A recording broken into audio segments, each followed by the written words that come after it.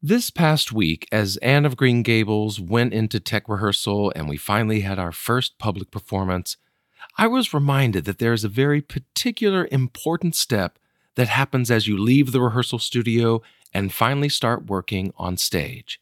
And that is the introduction of costumes. For me as an actor, the adding of costumes is a big step forward in the development of my character. It informs how I move, how I sit or stand, and even gives me a sense of class or position, even confidence that my character has. And so today I'm talking with someone who does costumes for a living and shares with us the true artistry that goes into this element of theater making. Hi, my name's Adam Stocker. I am from the Detroit area and I live in New York City now, and I make costumes. Since moving to New York from Michigan, Adam has made costumes for Broadway, off-Broadway, cruise ships, and even Disney.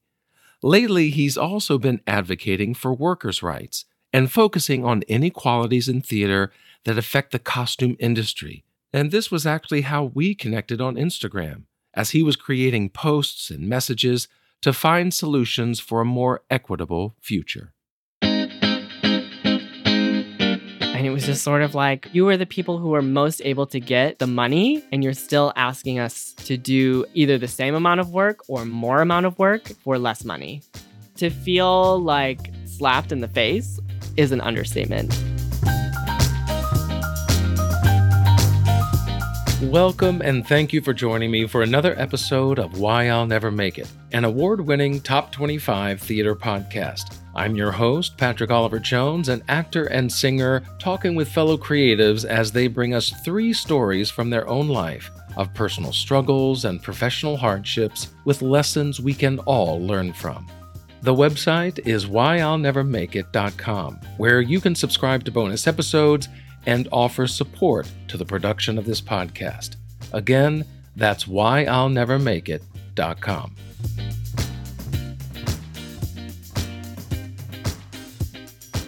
Welcome, Adam. It is so good to have you here. I really enjoy these face-to-face meetings. Zoom has been great for the last couple of years, but I'm glad that these in-person interviews are starting to happen more and more. The energy is so different. I'm holding back laughter. Right? I just want to woo, yay. Well, I mean, it's really interesting how many artists that I've gotten to meet around the Washington Heights area. Yes, we are practically neighbors. So I was so excited when you were like, meet at my apartment in Washington Heights. I was like, absolutely. I will take that. Yep. Yeah, because when I first moved here, Astoria was kind of the big artist hub. That was in Queens. And I think there's still some representation there, but it's definitely shifted here, Inwood, Washington Heights, because it's a little cheaper. A little bit. Apartments are a little bit bigger, more for the money. So Yes. it's a little nicer, not quite as congested as Midtown. Definitely. But still, we hope, at least I do, to one day be down there with the other people. Right? With the people who made it. Right. That's the Or point. are making it. Well, I wanted to get to your first story because it kind of deals with that. We were out of work for so long. And as Broadway has been reopening over the last year, you wanted to talk about an understanding of things that haven't changed, through the lockdown and now as things have reopened. What were the things that you specifically haven't seen changing? I think when we went through lockdown, there was such a reckoning for civil rights and workers' rights. And as we were all sat on Instagram or Facebook or whatever, Twitter also, sitting there complaining about the jobs that we used to have, I thought for sure the theater industry, we like to take big steps forward, or we like to think we take big steps forward. We like to be this progressive entity, right? Yeah, we like to act like a progressive entity. But I came back working in 2021, pretty early in 2021, and there still wasn't much happening, but the reopening of Broadway was on the horizon in June, we'll say. So we were finishing up projects. There was 8 of us there, maybe. So nothing was that big of a deal. But then as the reopening of Broadway came closer and closer, and we were hiring more people back and having more people through the studio, but still in a global pandemic, and understanding that the infrastructure of people who worked at a theater changed, right? They replaced their filters in auditoriums. They made sure that there was a COVID safety officer there. You were told to wear KN95s probably all the time if you weren't on stage. But none of that translated to the private businesses that are not inside of a theater. So I work in a costume shop that is a private business. It's also like a non-union shop. And so there is no like bigger entity outside of the company owner to make the rules that say like we need to be wearing this kind of PPE, or like everyone needs to make sure that they're testing this amount of times. And there's also no infrastructure for them to receive the funds for that. And as you know, because you watched the video that I posted on my Instagram, the costume industry is like the least paid industry in theater. In comparison to everybody else, like in the theater industry, costume designers will say, because you can kind of track that pay rate because they're a union almost all of the time, they're paid like the least amount. And then the non-union costume makers are paid like even less than that. And so we don't have the funds to create the infrastructure that keeps us all safe. So we're just kind of screwed while everybody else gets like a super safe atmosphere in a global pandemic. So that was just like one thing that I thought, okay, I can wear a cloth face mask and be 6 feet away from my coworkers and like we'll probably be okay. Until, of course, more shows were reopening at the same time. And before lockdown, we were working on more than one show at one time. So we needed more people in our shop. And so our costume shop was like full of people, but still with none of the like serious regulations or rules or accountability. Because obviously you had to follow whatever city regulations there were, yeah. but then the company itself can kind of dictate things above that or around that. Yeah, but if they don't, then who do you report it to? Your boss, who's already saying, "Oh, who cares?" Which is not at all what he said. But some bosses did. But some bosses did, and of course we had designers coming in, and oftentimes as soon as they left the theater building, they took off their mask and they didn't bother to put it back on to be around us, or didn't bother to put it back on to be in a fitting, even though I'm 100% certain those fitting contracts say you had to wear a mask in the fitting, right? Yes, I mean, I've done one fitting since then, and yeah, I was wearing a mask. They were wearing masks. Yeah, but even some of the actors would come in and be like, "Do you care if I take off my mask?" And it's like, well, kind of, right? Like we had a coworker die from COVID, which was horrible, but it felt a little like, even though how could they possibly know that unless you told them? But it felt a little like, oh, you don't care about us. You just want to take off your mask because you're sick of wearing it. I have to go to work and wear my mask for 8 hours and that's it, because that's what I'm asked to do. And that's really one of the biggest reasons why I was happy to talk to you, is that you give another side of it, because us actors, we're in a room with directors and choreographers, so we certainly know that atmosphere. And a lot of those rules, especially when it comes to equity, you can take it off, you can put on your mask. There's, it's kind of a give and take throughout the day. Whereas a lot of people, especially in these third-party venues that work adjacent to what we're doing, yeah, you're having to wear it all day, every day. Yes. And so it's a full 8, 10, 12-hour day, whatever it is, right. And you have it on the whole time. And I think that it's important for us who get sick of it. Sure, we're all sick of masks, right. all of us. Right. But there's some, for the sake of continuing our work, we have to be cognizant of those who can't take it off. Right. And it becomes kind of one of those things of like, you want to take off your mask because you feel like you can.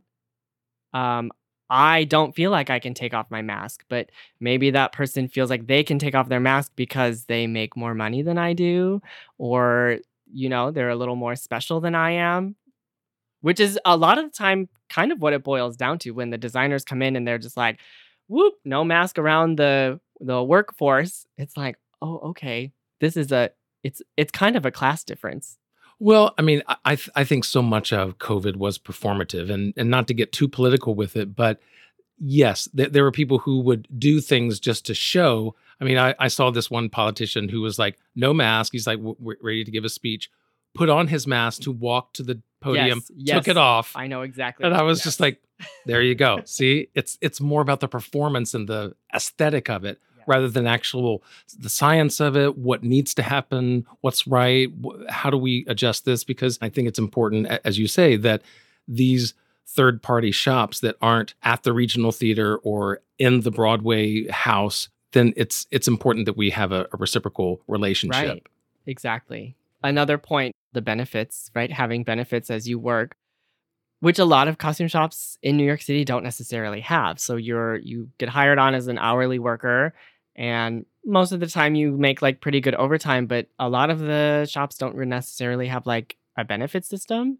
Or if they do, I know like mine like pays into a monthly amount of healthcare, but they don't, like I would still have to pay whatever the difference is for whatever healthcare plan I choose, which isn't necessarily easy when you're only making $18 to $20 an hour, which is what probably the average person in a New York City costume shop makes. So then you're like, well, do I just take like garbage healthcare and hope that I have a serious emergency that will be covered by my plan, or, get mildly sick and just take the not paid sick day? It's really interesting to hear about how there are parts of theater that, yes, we're not a 9-to-5 job. We are different from, I guess, the corporate business world. But there are so many parts of the industry, I think, like yours, that still operate at least within that. Because, as you said, these costume shops are their own small business, and they're operating in that way. They're trying to make money. They're in the arts, but they have to get clients. They have to go market themselves. They have to have the workers like yourself that do the work. So it is this weird middle ground of like, on paper, you're like, it's a costume shop.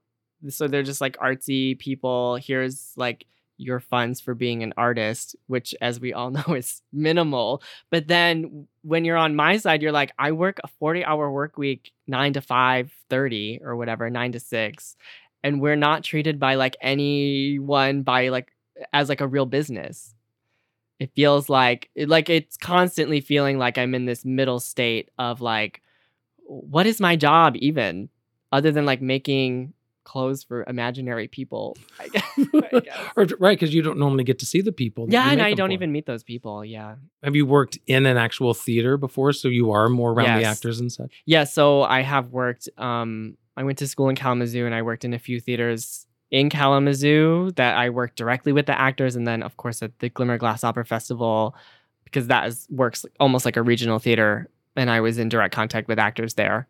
And how is that working in a theater around the actual actors and designers and such? How is it different working in the theater as opposed to working in these third-party shops like you do? Oh, it's so different. When you're in the theater, like people see you, and so they know that you exist, and there's a community there. At the very least, it's like these people are real people that exist, and I met the person who cut out my costume or sewed my costume. And that's what it's like at a regional theater. You have the resource of community, which is indisposable. As opposed to here in a New York City costume shop, you don't have that kind of community. You have your coworkers, and then oftentimes we just ship it out to wherever it's going pre-Broadway, and I like almost probably like never see it again. Especially when we do things for like cruise ships or Disneyland. Sometimes it's like, I will never see this costume again unless it's in a photo and I come across it on Instagram, like on purpose. Or you actually go to Disneyland. Yeah, or I have to go to Disneyland to see this. That person-to-person contact, so like the people coming into fittings don't meet me, but they do meet maybe my pattern maker or the company owner, something like that. So you know that those people exist because they're doing the fitting around you, or you meet the people who take your measurements. But you don't see the grand scheme of the like 50 other people downstairs who are sewing and cutting and speaking other languages. Right. That's true. Yeah, I have to deal with that. Now, you had mentioned that designers have their union that they can be a part Right. of. They're usually USA 829 in New York City. And has there been talk or been any kind of push for those under that designer to also be incorporated into such a costuming union? You mean people like me? Yeah. So, wow, funny you should mention. In 2021, Local 764, the wardrobe union, opened up enrollment to anyone that's worked in a New York City costume shop for like 3 years, something like that. So a lot of us did join the Local 764 union. But after that, there was no there was not like a bigger push to unionize the costume shops. So they made a big push for the individuals like you Correct. to join the union, Yes. but not the actual costume houses to become a costume union house. Correct. Then what good does it do? And what good does it do? Because all it does is it takes the people who are physically able to do the work that like a wardrobe job might entail, or a separate, with my 764, I can go work on TV and film also, but that also means like lugging my sewing machine cross borough to go to whatever studio in the Bronx. So it's like that person who signed up to work in the union in 764 and is maybe getting a union job that is outside of the costume shop has to be physically able to, and it has to be able to probably speak English really well. And that is not the case of most of the workers in a New York City costume shop. And so it was a little bit of like Well, I mean, it's like the first step, but without taking the next step that actually makes it mean anything. yes. So I guess you can pay into like a pension somewhere down the road. That's about all you get, maybe. Correct. And I guess you can qualify for health benefits after so many weeks. After something, I think you still have to work X amount of time. But they did waive like our first year's dues and the sign-up fee, which is amazing. But after that, it's like, the people who could leave left to go work union jobs that pay 2 times more, 3 times more.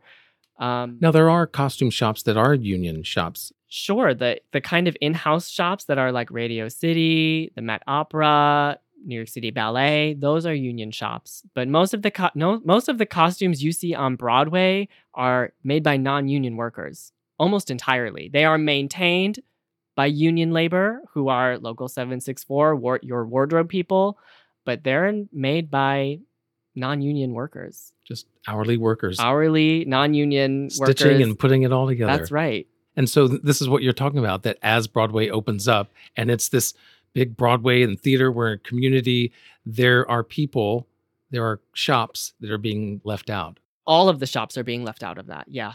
Yep. Of course, people came back and said, oh my gosh, we don't have the money because there was a global pandemic. Can we pay you less?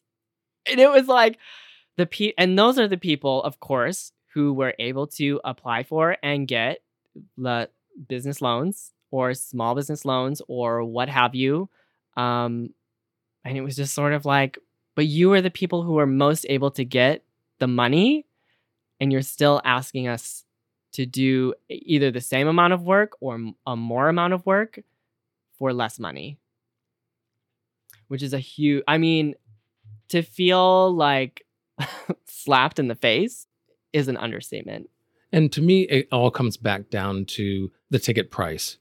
We know what Broadway prices are like, and certain shows demand more than others, sure, but there's still those house seats, orchestra, those first few rows where it's 150, 200, 300, whatever the show is. And so there are those Broadway houses that are making the money, but it's not filtering down to the costume shops and houses. Correct. Fortunately, on Broadway, I would say actors are mostly well taken care of as far as pay-wise, yes. But when it comes to some of the regional stuff, then that's when equity concedes a lot more and says, yes. Oh, sure, no, they can help clean up. Touring life is another one. Yeah, touring life is another one. Because I've gone in for a couple of tours and things that would maybe possibly go to Broadway, and it's interesting to look at the rates and what they're doing now. I'm like, so the show that's currently on Broadway, they're making $2,000, $2,500. I'm going to need to do the same choreography, perform the same role for $978. Mm-hmm. Oh, okay. Yeah. In someone else's costume. Right.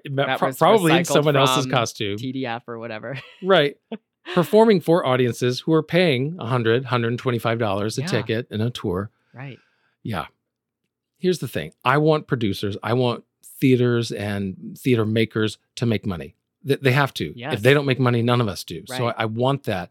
But yes, there does need to be like, I'm fine if all the money goes here as long as it starts to work its way down and everyone feels like they're being paid what they're worth. Obviously, not everyone's worth $2,000 a week, $10,000 a week, but certainly not everyone is worth $10 an hour. Right. There is a middle ground for each person's job and what they're doing. Yes. And it's just a matter of feeling like you're contributing towards something. Because as an actor, I've been on that tour where I was paid a quarter of what the person on Broadway did for my role. Mhm. So I feel like I'm not being paid adequately for the work that I'm doing based upon what someone else did. Right. And the same and thing it's not for that you. you're feeling, it's that you're not being paid Right. fairly. Right. It's not I feel, it's I am not being paid fairly. Right. Because there is work that's being done commiserate with what that work is worth. Precisely. Yeah. And if it's going to be on a stage where people are paying $300 a ticket Mhm. to see it, Mhm. then maybe Maybe work. they should know where their money is going. Right. Right. But instead, right, I oftentimes follow producers on Instagram just to see what they're up to. And so when their Broadway show opens and they fly to Greece for a vacation, it's a little like, I see why I'm not paid all that well, because you've got to go on your Grecian vacation, which is well deserved, I think, maybe. Right. I'll never fault anyone for taking a vacation. Right. And maybe they got their money elsewhere, not just from that one is show. True. That is true. They could be working on 6 shows. Yes. You know, we don't Right. know. But yes, but there is certainly a perception, but also a reality of where money's going and where it's not going. And all of those things are like always running through my head at work. And I'm like, I cannot believe we're doing what we're doing for the amount of money that we're doing it for. And it's because people don't look at us and say like, okay, I'll say I feel like it's because producers look at us and say like, well, you're not really worth that amount of money. Or they're totally clueless on the amount of money that it actually costs to make and a the costume. amount of work that goes into it. And the amount of work that goes into it. And trigonometry. Correct. Tell me what 2 pi r squared equals. You can't.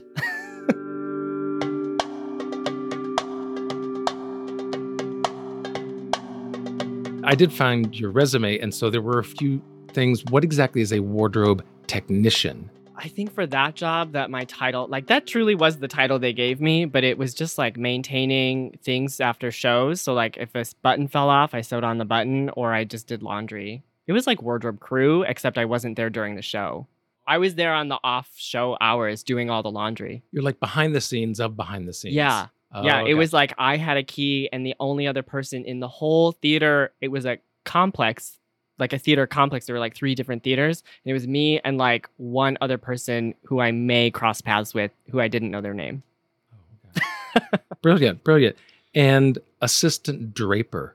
What is a draper? A draper is a pattern maker who makes the patterns 3-dimensionally instead of 2-dimensionally. So your draper or pattern maker can make patterns 2 different ways: flat patterning or draping. Draping is just like on the dress form, you make it to fit the size of the person, and then you just put fabric on it, and you literally drape the fabric over the dress form, and you draw your style lines, and you draw all your lines, and you pin it out.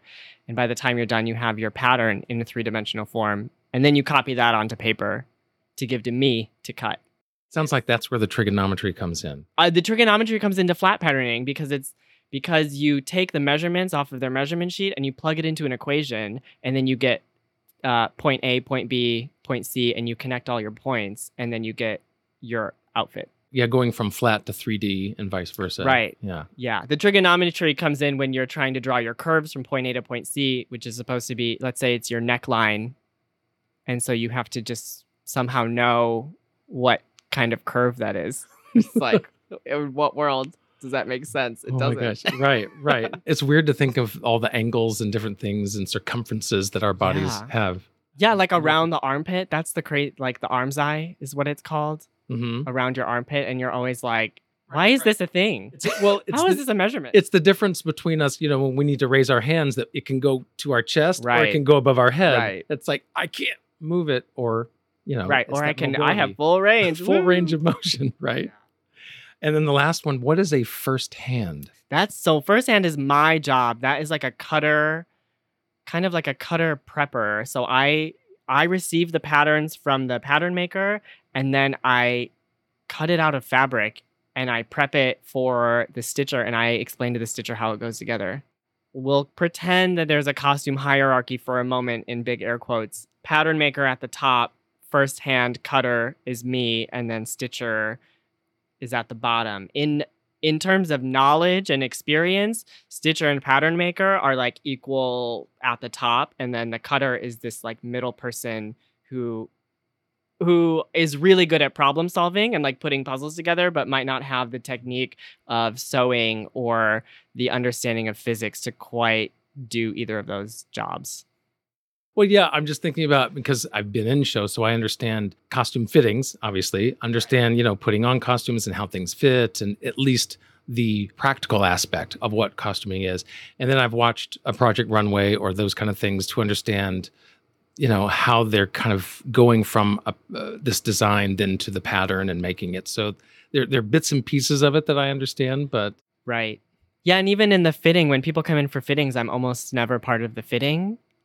So like they don't even know I exist or like that my job exists. You never think like, oh, somebody made the pattern, somebody cut it out, and somebody else sewed it together. You're just like, oh, I have this costume, and somehow somebody or multiple people did something to make it happen. Yeah, I've always known that there's at least 2 or 3 people, because obviously there's designer who doesn't do much of the actual like cutting. Right, almost none. Yeah, correct. Right. So there's the design. Great. So there's that. And then under them, I would assume there's probably 2 people, which it sounds like there's at least 2 people, sometimes 3 or 4. I mean, there's at least 3 or 4. And the designer is not usually in-house.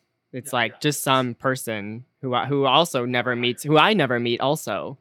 It's just like, hey, that's the designer for this. Sometimes they get a tour of the costume shop that I work in, and I like, no one says like that's the designer. They just like walk around, and it's like, okay, hi, person. I guess if you're at a regional theater, then they would probably know. Yes. Yeah, they would know a bit more about. And what's I going have on. done things at like Glimmerglass, the Glimmerglass Opera Festival, where that is a little more intimate setting, where I've worked directly with the designers as a first hand with my draper, because they're also stuck there for the summer with me. But here it's come and go.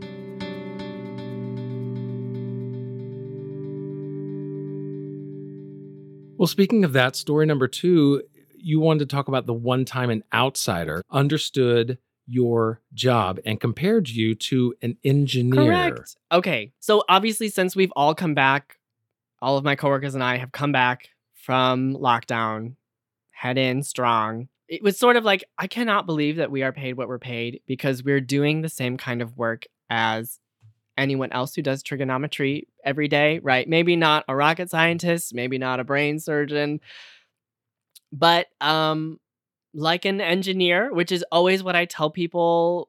So my family, because I'm from the Detroit area, all of my family has filtered through the like auto industry. So I'm always like, well, I work on the engineering side of costume making. And it's like, what does that mean? I cut things out. But so this couple came in, and they were given a tour of our costume shop, and the guy is an engineer, and he was like looking at what we do, and we had some pretty intricate costumes on our table at the time, which are like inarguably the hardest costumes we have ever had to make for Broadway. What would you say is that show or that group of costumes that have been some of the hardest? The costumes for Six. Yeah, because those women wear elaborate costumes as well as all the dancers. It's just plastic. It's all plastic sheet that we use. Which is not a fabric. No. So it doesn't mold. It No. doesn't, you have to like really construct it. Yeah. It's not just stitching, you're constructing. Yeah. We are engineering. So this guy was looking at the things we were working on, and he was like, this is like what I do at my job. And I'm an engineer. You're all like engineers. And we were like, it was me and one other coworker who heard it. And we were like, you're the only person who's ever walked through this room and like fully understood what we do for a living, which is engineering, and it's problem solving. It's also like spatial awareness, because you have your like flat Stanley cutout, but then I need to turn this into a 3D costume. Right. How do you do that? Go. Right. How do you do that? And how do you make it not look strange? How do you make the hem perfect? How do you make sure the seams are balanced, which is a term you don't understand, but it's when the fabric is on the correct grain at the seams, and so it meets and it doesn't flare weird. Right. I remember one time where I was trying to just get my my sleeve extended. I have long arms. That's always been my big thing. As soon as I go into a costume fitting, it's like, halfway up my forearm. So that's always my big thing. So I remember I was asking them to do it, and I've started to learn a little bit, and I start looking at what's there, what hem is there, and I say, I think there's room, or whatever. I'm trying to at least appear like I know what I'm talking about. But then they looked at it and like, no, we're going to have to redo this because the grain is wrong. We can't. I was like, the grain? What do you mean? What do you mean? And it has to do with fabric goes in a certain direction. If you look at it, you can see those lines, and it goes in a certain direction. And depending on that is the way that it can move and be cut, right? That's right. The way that it stretches, the way that it molds around your body. Right. So like all of those like 90s spaghetti strap bias dresses are like so skin tight and hug the body because they're on the bias, which is when you cut diagonally on your fabric if it's a woven. 45 degree angle will get you your true bias. This is the engineering that us actors don't often know about. I just taught one of the other firsthand my favorite term, which I call mystery bias, which is when it's like not quite 45 degrees, but I don't have enough fabric to make a true 45 degree angle. And if it's for something small, you can get away with it. Let's say it's a plaid shirt with a bias pocket. Now explain bias just so we're understanding what exactly that term means. Okay, so your fabric, let's just pretend it's a woven fabric, you have a big square of fabric. If you go from like corner to corner diagonally, that is just called the bias. And if you pull your fabric straight in both directions, it will like not move at all because that's how it's structurally supposed to be, unless it's a stretch fabric, whatever. But if you pull it corner to corner on that diagonal, you'll feel it stretch, like it has give. So those are the places, the bias is the places where your fabric gives. So around the crotch seam of your pants, bias, because it needs to move a little bit.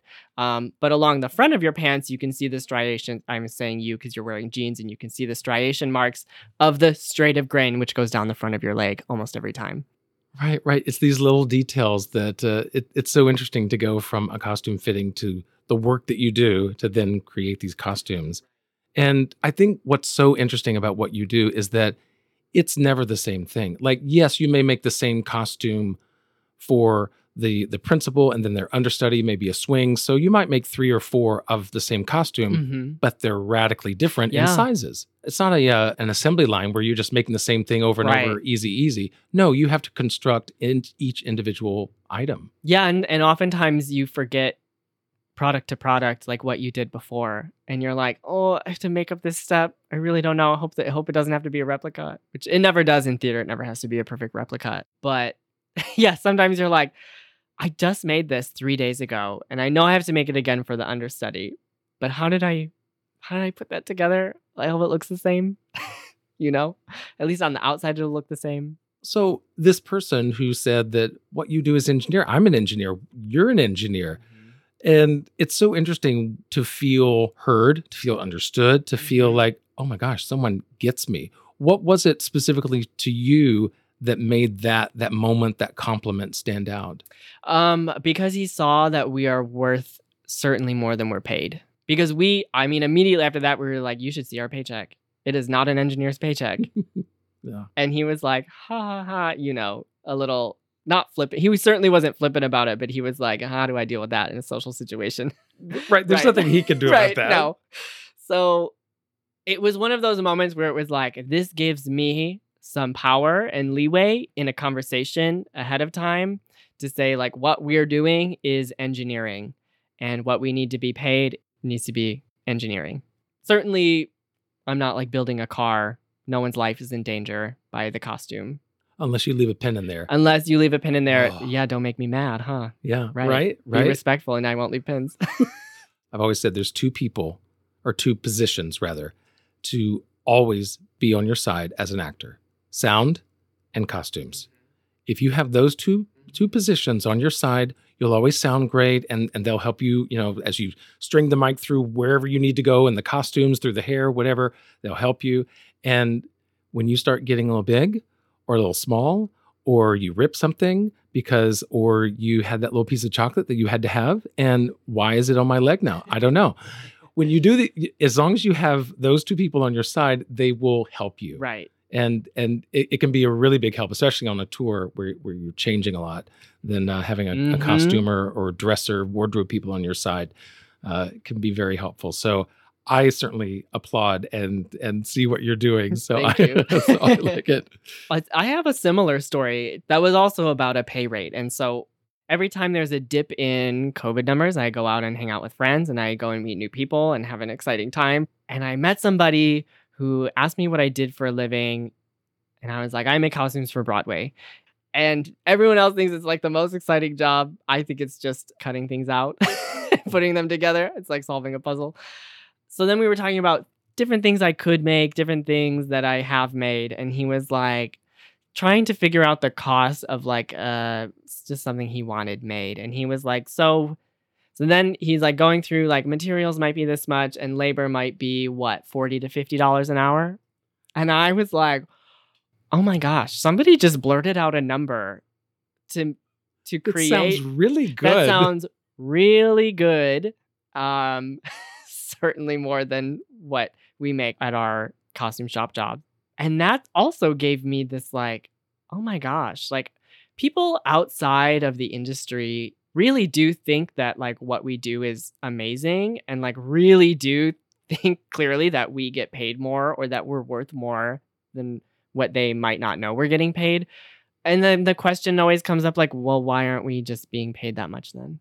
It sounds like you feel like most people don't understand what it is exactly that you do, or at least what it's worth. Correct. And I know for a fact that people don't know what I do because the costume industry put on a costume exhibit in Times Square called Showstoppers. And I would go to the exhibit as like a presenter and like work at a table there and then explain to people what I do. And like every person that came through was like, I never knew that it was this complicated, or I never knew the amount of physics you'd have to do to make a costume. I never knew that you had to come with this set of skills, or I never knew you were paid so little.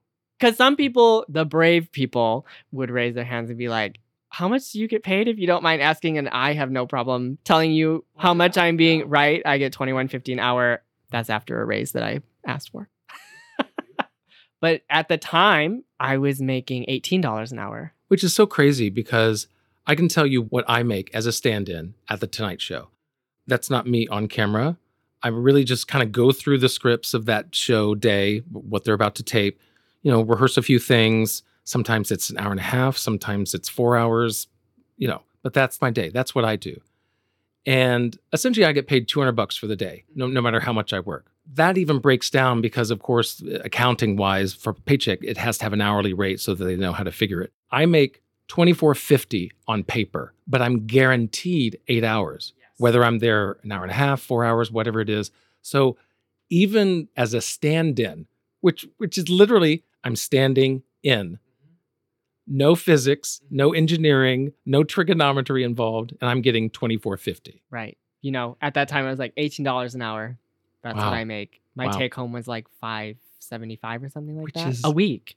Which is insane. And how do you live off of that in New York City when somebody, I meant to look this up before I came here. Somebody just did a study to find out the minimum you would have to be paid to live in New York City as a single person with no dependents. And it's $23 an hour just to afford an apartment and like groceries.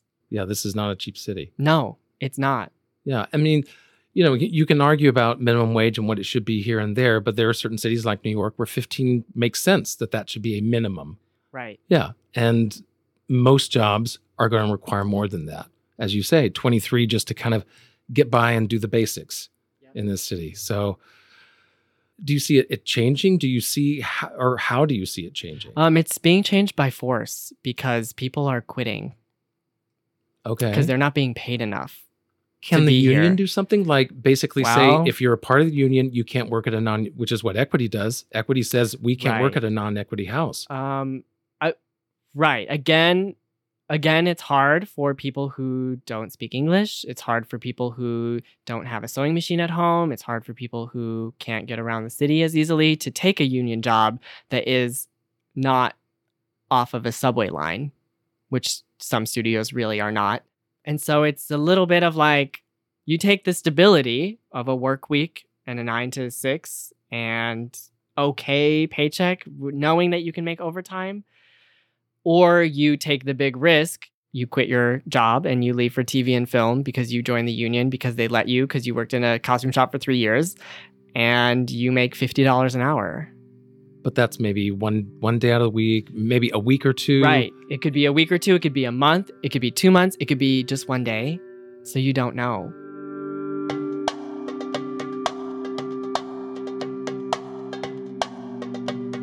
Well, getting to story number 3, I think everything we've been talking about leads up to this because you say that you have figured out that you are supposed to be a leader and a teacher.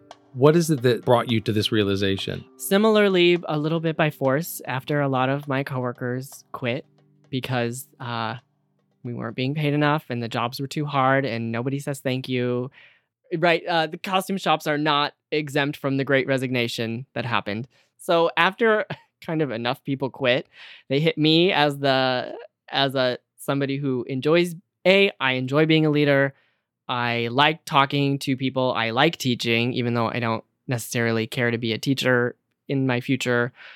So my job would like kind of send their new hires near me or like close to me. Or if something was going awry, it was like, can you talk to them? Do you have a project you can give them? Do you have something they can help you with? And I feel very young in my career as a costume maker. Like I've only been doing it in New York City for 5 years.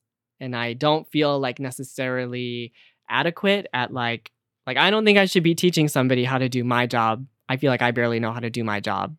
So then, of course, there's like these college graduates who are being hired because they can't find skilled people willing to be paid an amount that is less than what they're worth. And so the rest of us are kind of stuck like training these college graduates how to make a Broadway costume after our pattern maker quits, or we're not really used to working with a new pattern maker or something like that. And because it's so skill-based, it also feels a little like, I have this set of knowledge and this set of skills with like these specific people.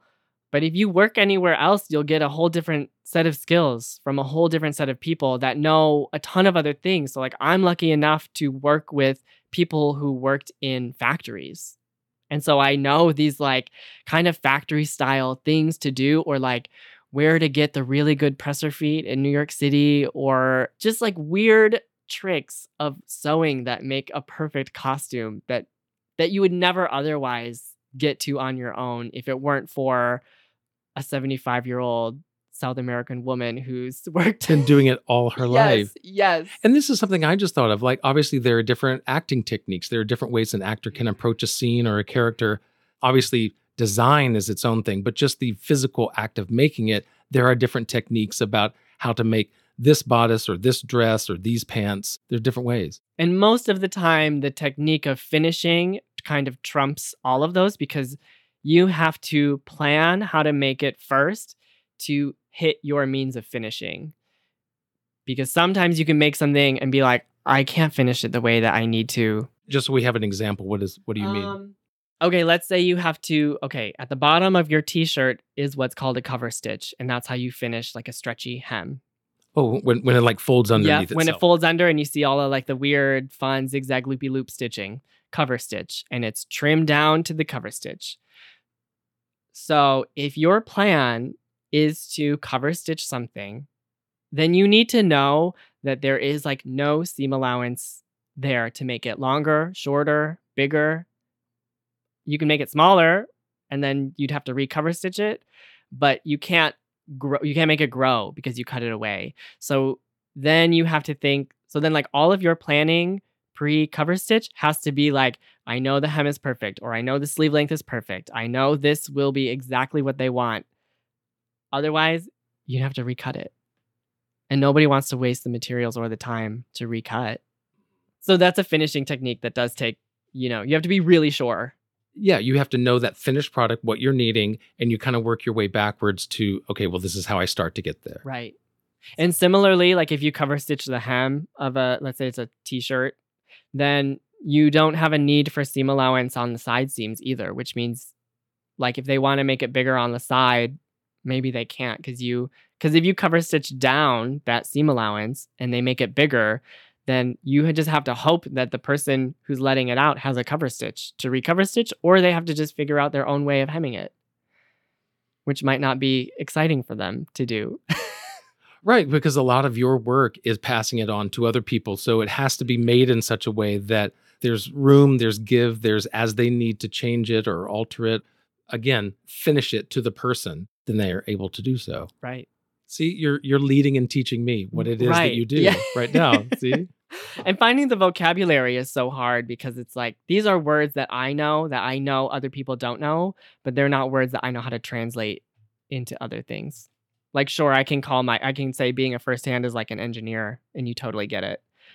But then I have to, do I continue the mechanical metaphor or do I just give up and say bias? And because there's not an engineer translation for that. So then you have your pattern makers who really do most of the planning for the project. And then you're sort of at the will of that plan, as like if it's complicated, if it's simple. And sometimes it's like the stitcher doesn't necessarily want to do it that way because they also have been doing this for 40 years and they kind of know how to do it the fastest and the easiest, which is ultimately what theater wants, is the fastest and easiest and cheapest route to get something done, which is why it's frustrating to have handmade costumes for people that are supposed to look couture, but are meant to be built cheap, easy, fast, but look amazing. Yeah, because on paper, you can do anything. Oh, totally. But once you have the fabric Totally. and start cutting, then your options start to, Your I assume, options- start to narrow. That's right, because the physics of your fabric have rules and you have to follow those rules. And oftentimes it's like, I just really wish gravity didn't exist.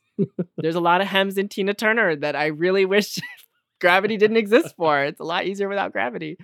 So when it comes to this teaching and leading that you're doing, there is certainly a difference between supposed to be or capable of being. Do you feel that you're there? Do you feel like you still have some ways to go before you are this leader teacher that you feel like you're supposed to be?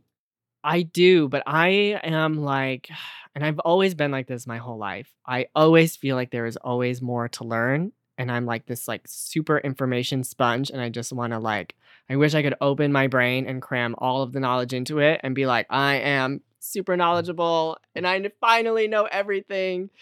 But that's just not how it works. So I seek out people who know more than I do very specifically so that I can learn. And like, if I don't think I can learn something from you, I'm probably like, as a mentor, I'm probably like, okay, I've got nothing. There's nothing here. Like, you're useful for information only. But then they're coming to me and asking, I don't know how to do this. How do I do this?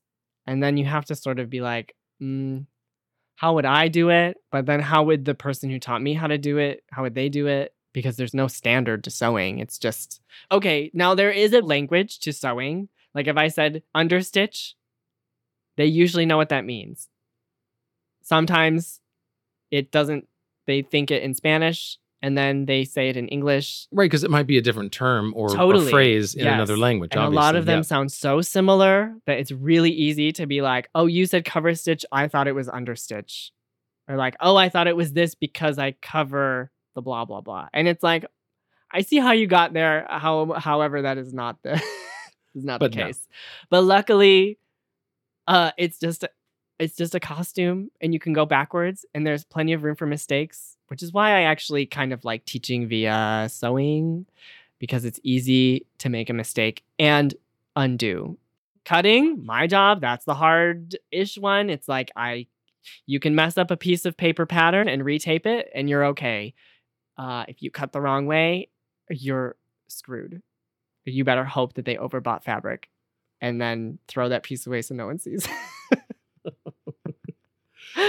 Well, the thing is, just as you appreciated someone who understood your job, the engineer, are there those who understand this teacher side of you, this leadership side of you? Yeah, definitely. I think because I like arguing, I guess I'll say. I love arguing. I love telling people what I think, and I don't really mind the repercussions. And so it's, I guess, easy for me to to take a lead role, I'll even like say, just blame me for whatever the problem is. Because at least where I work now, like I have not like clout, but like I do believe I'm fairly good at my job. And obviously my bosses think I'm good at my job because they gave me a raise.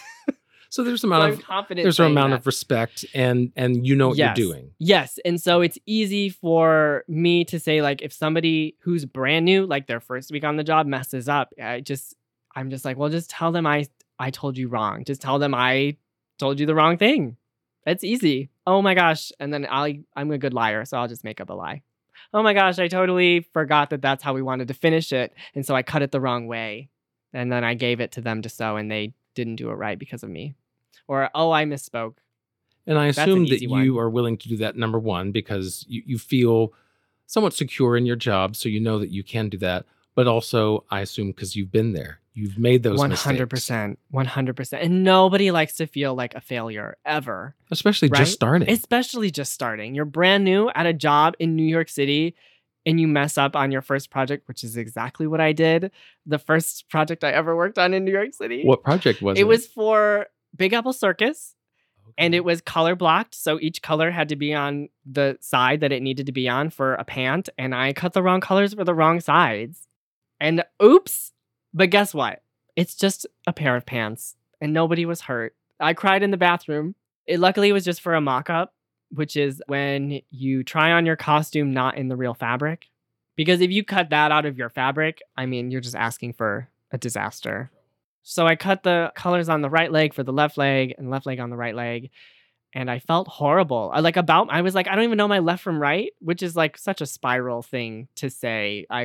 Of course I know my left from right.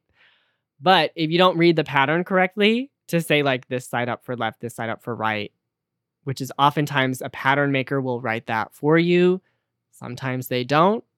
And you either have to work up the courage to ask a question, which is also a really hard part of being new at a job, is like you walk into the job and you're like, I think I know some things because I just graduated with a degree in costume making, but everyone else in the room probably thinks I don't know anything. And so if I ask a question, I'm affirming that they think I don't know anything, which is never the case, of course, especially in a skill-based labor where you have to ask questions and you have to learn more. Otherwise, the skill doesn't get better. You're just left with the knowledge that you have. So I cried in the bathroom after cutting it out wrong and putting it together wrong.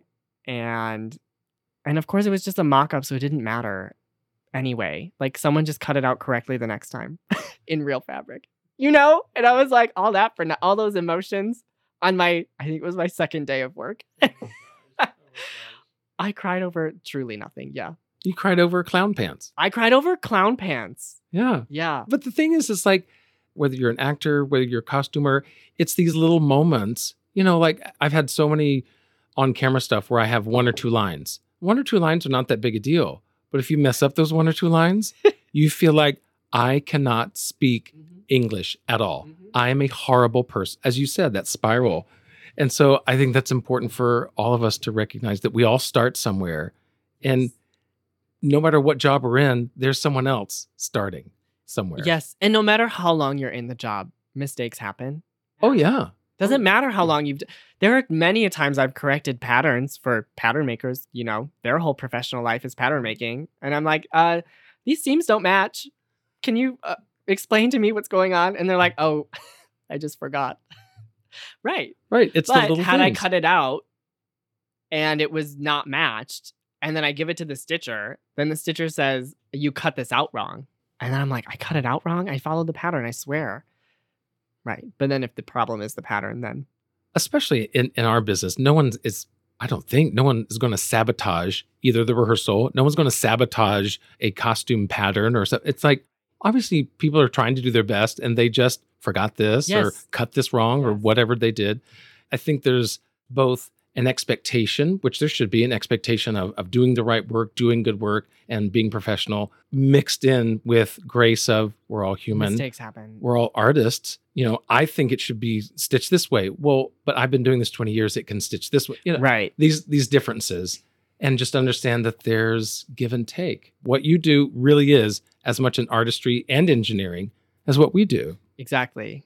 On a very positive note, I do think that one thing that's changed since lockdown is that, at least in my industry, like almost nobody cares when you mess up anymore. Like you can mess up if it's not for a really high profile client and you mess up, it's okay. At least I have been, and I'm pretty loud about it too. So I'll be like, "Oh, it's okay, whatever.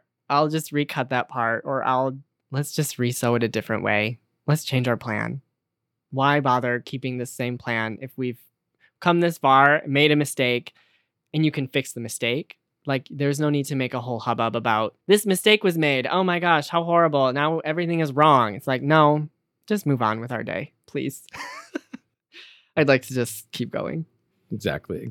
Well, this has been a joy to talk to you. So good meeting you. And I appreciate you really shedding light on something that I understood to a point, but you've definitely opened my eyes up to a bit more of it. So thank you. Of course. Thank you for having me. Thank you so much for joining Adam Stalker and myself today. But remember, the conversation continues with the final 5 questions on the WinMe blog. You'll find a link to that in the show notes or by going to whyillnevermakeit.com. This week's listener feedback actually comes from an anonymous listener over on Podcash. They write, "Patrick Oliver Jones is a clever, dedicated New York City actor who shares his knowledge, interests, and how best to navigate the entertainment industry through interviews and insights with savvy experts in the most entertaining way possible. His podcast should be required listening." Well, how kind of you to mention me, and I'm glad you're finding WinMe to not only be informative, but also entertaining. And frankly, I think anyone who listens to this podcast should require all their friends and colleagues to do so as well, don't you? Right? So spread the word. Well, that does it for me, Patrick Oliver Jones, in charge of writing, editing, and producing this podcast. Background music is by John Bartman and Blue Dot Sessions. Why I'll Never Make It is a WinMe Media production, and it is a part of the Helium Radio Network and a member of the Broadway Makers Alliance. Join me next time as we talk more about Why I'll Never Make It.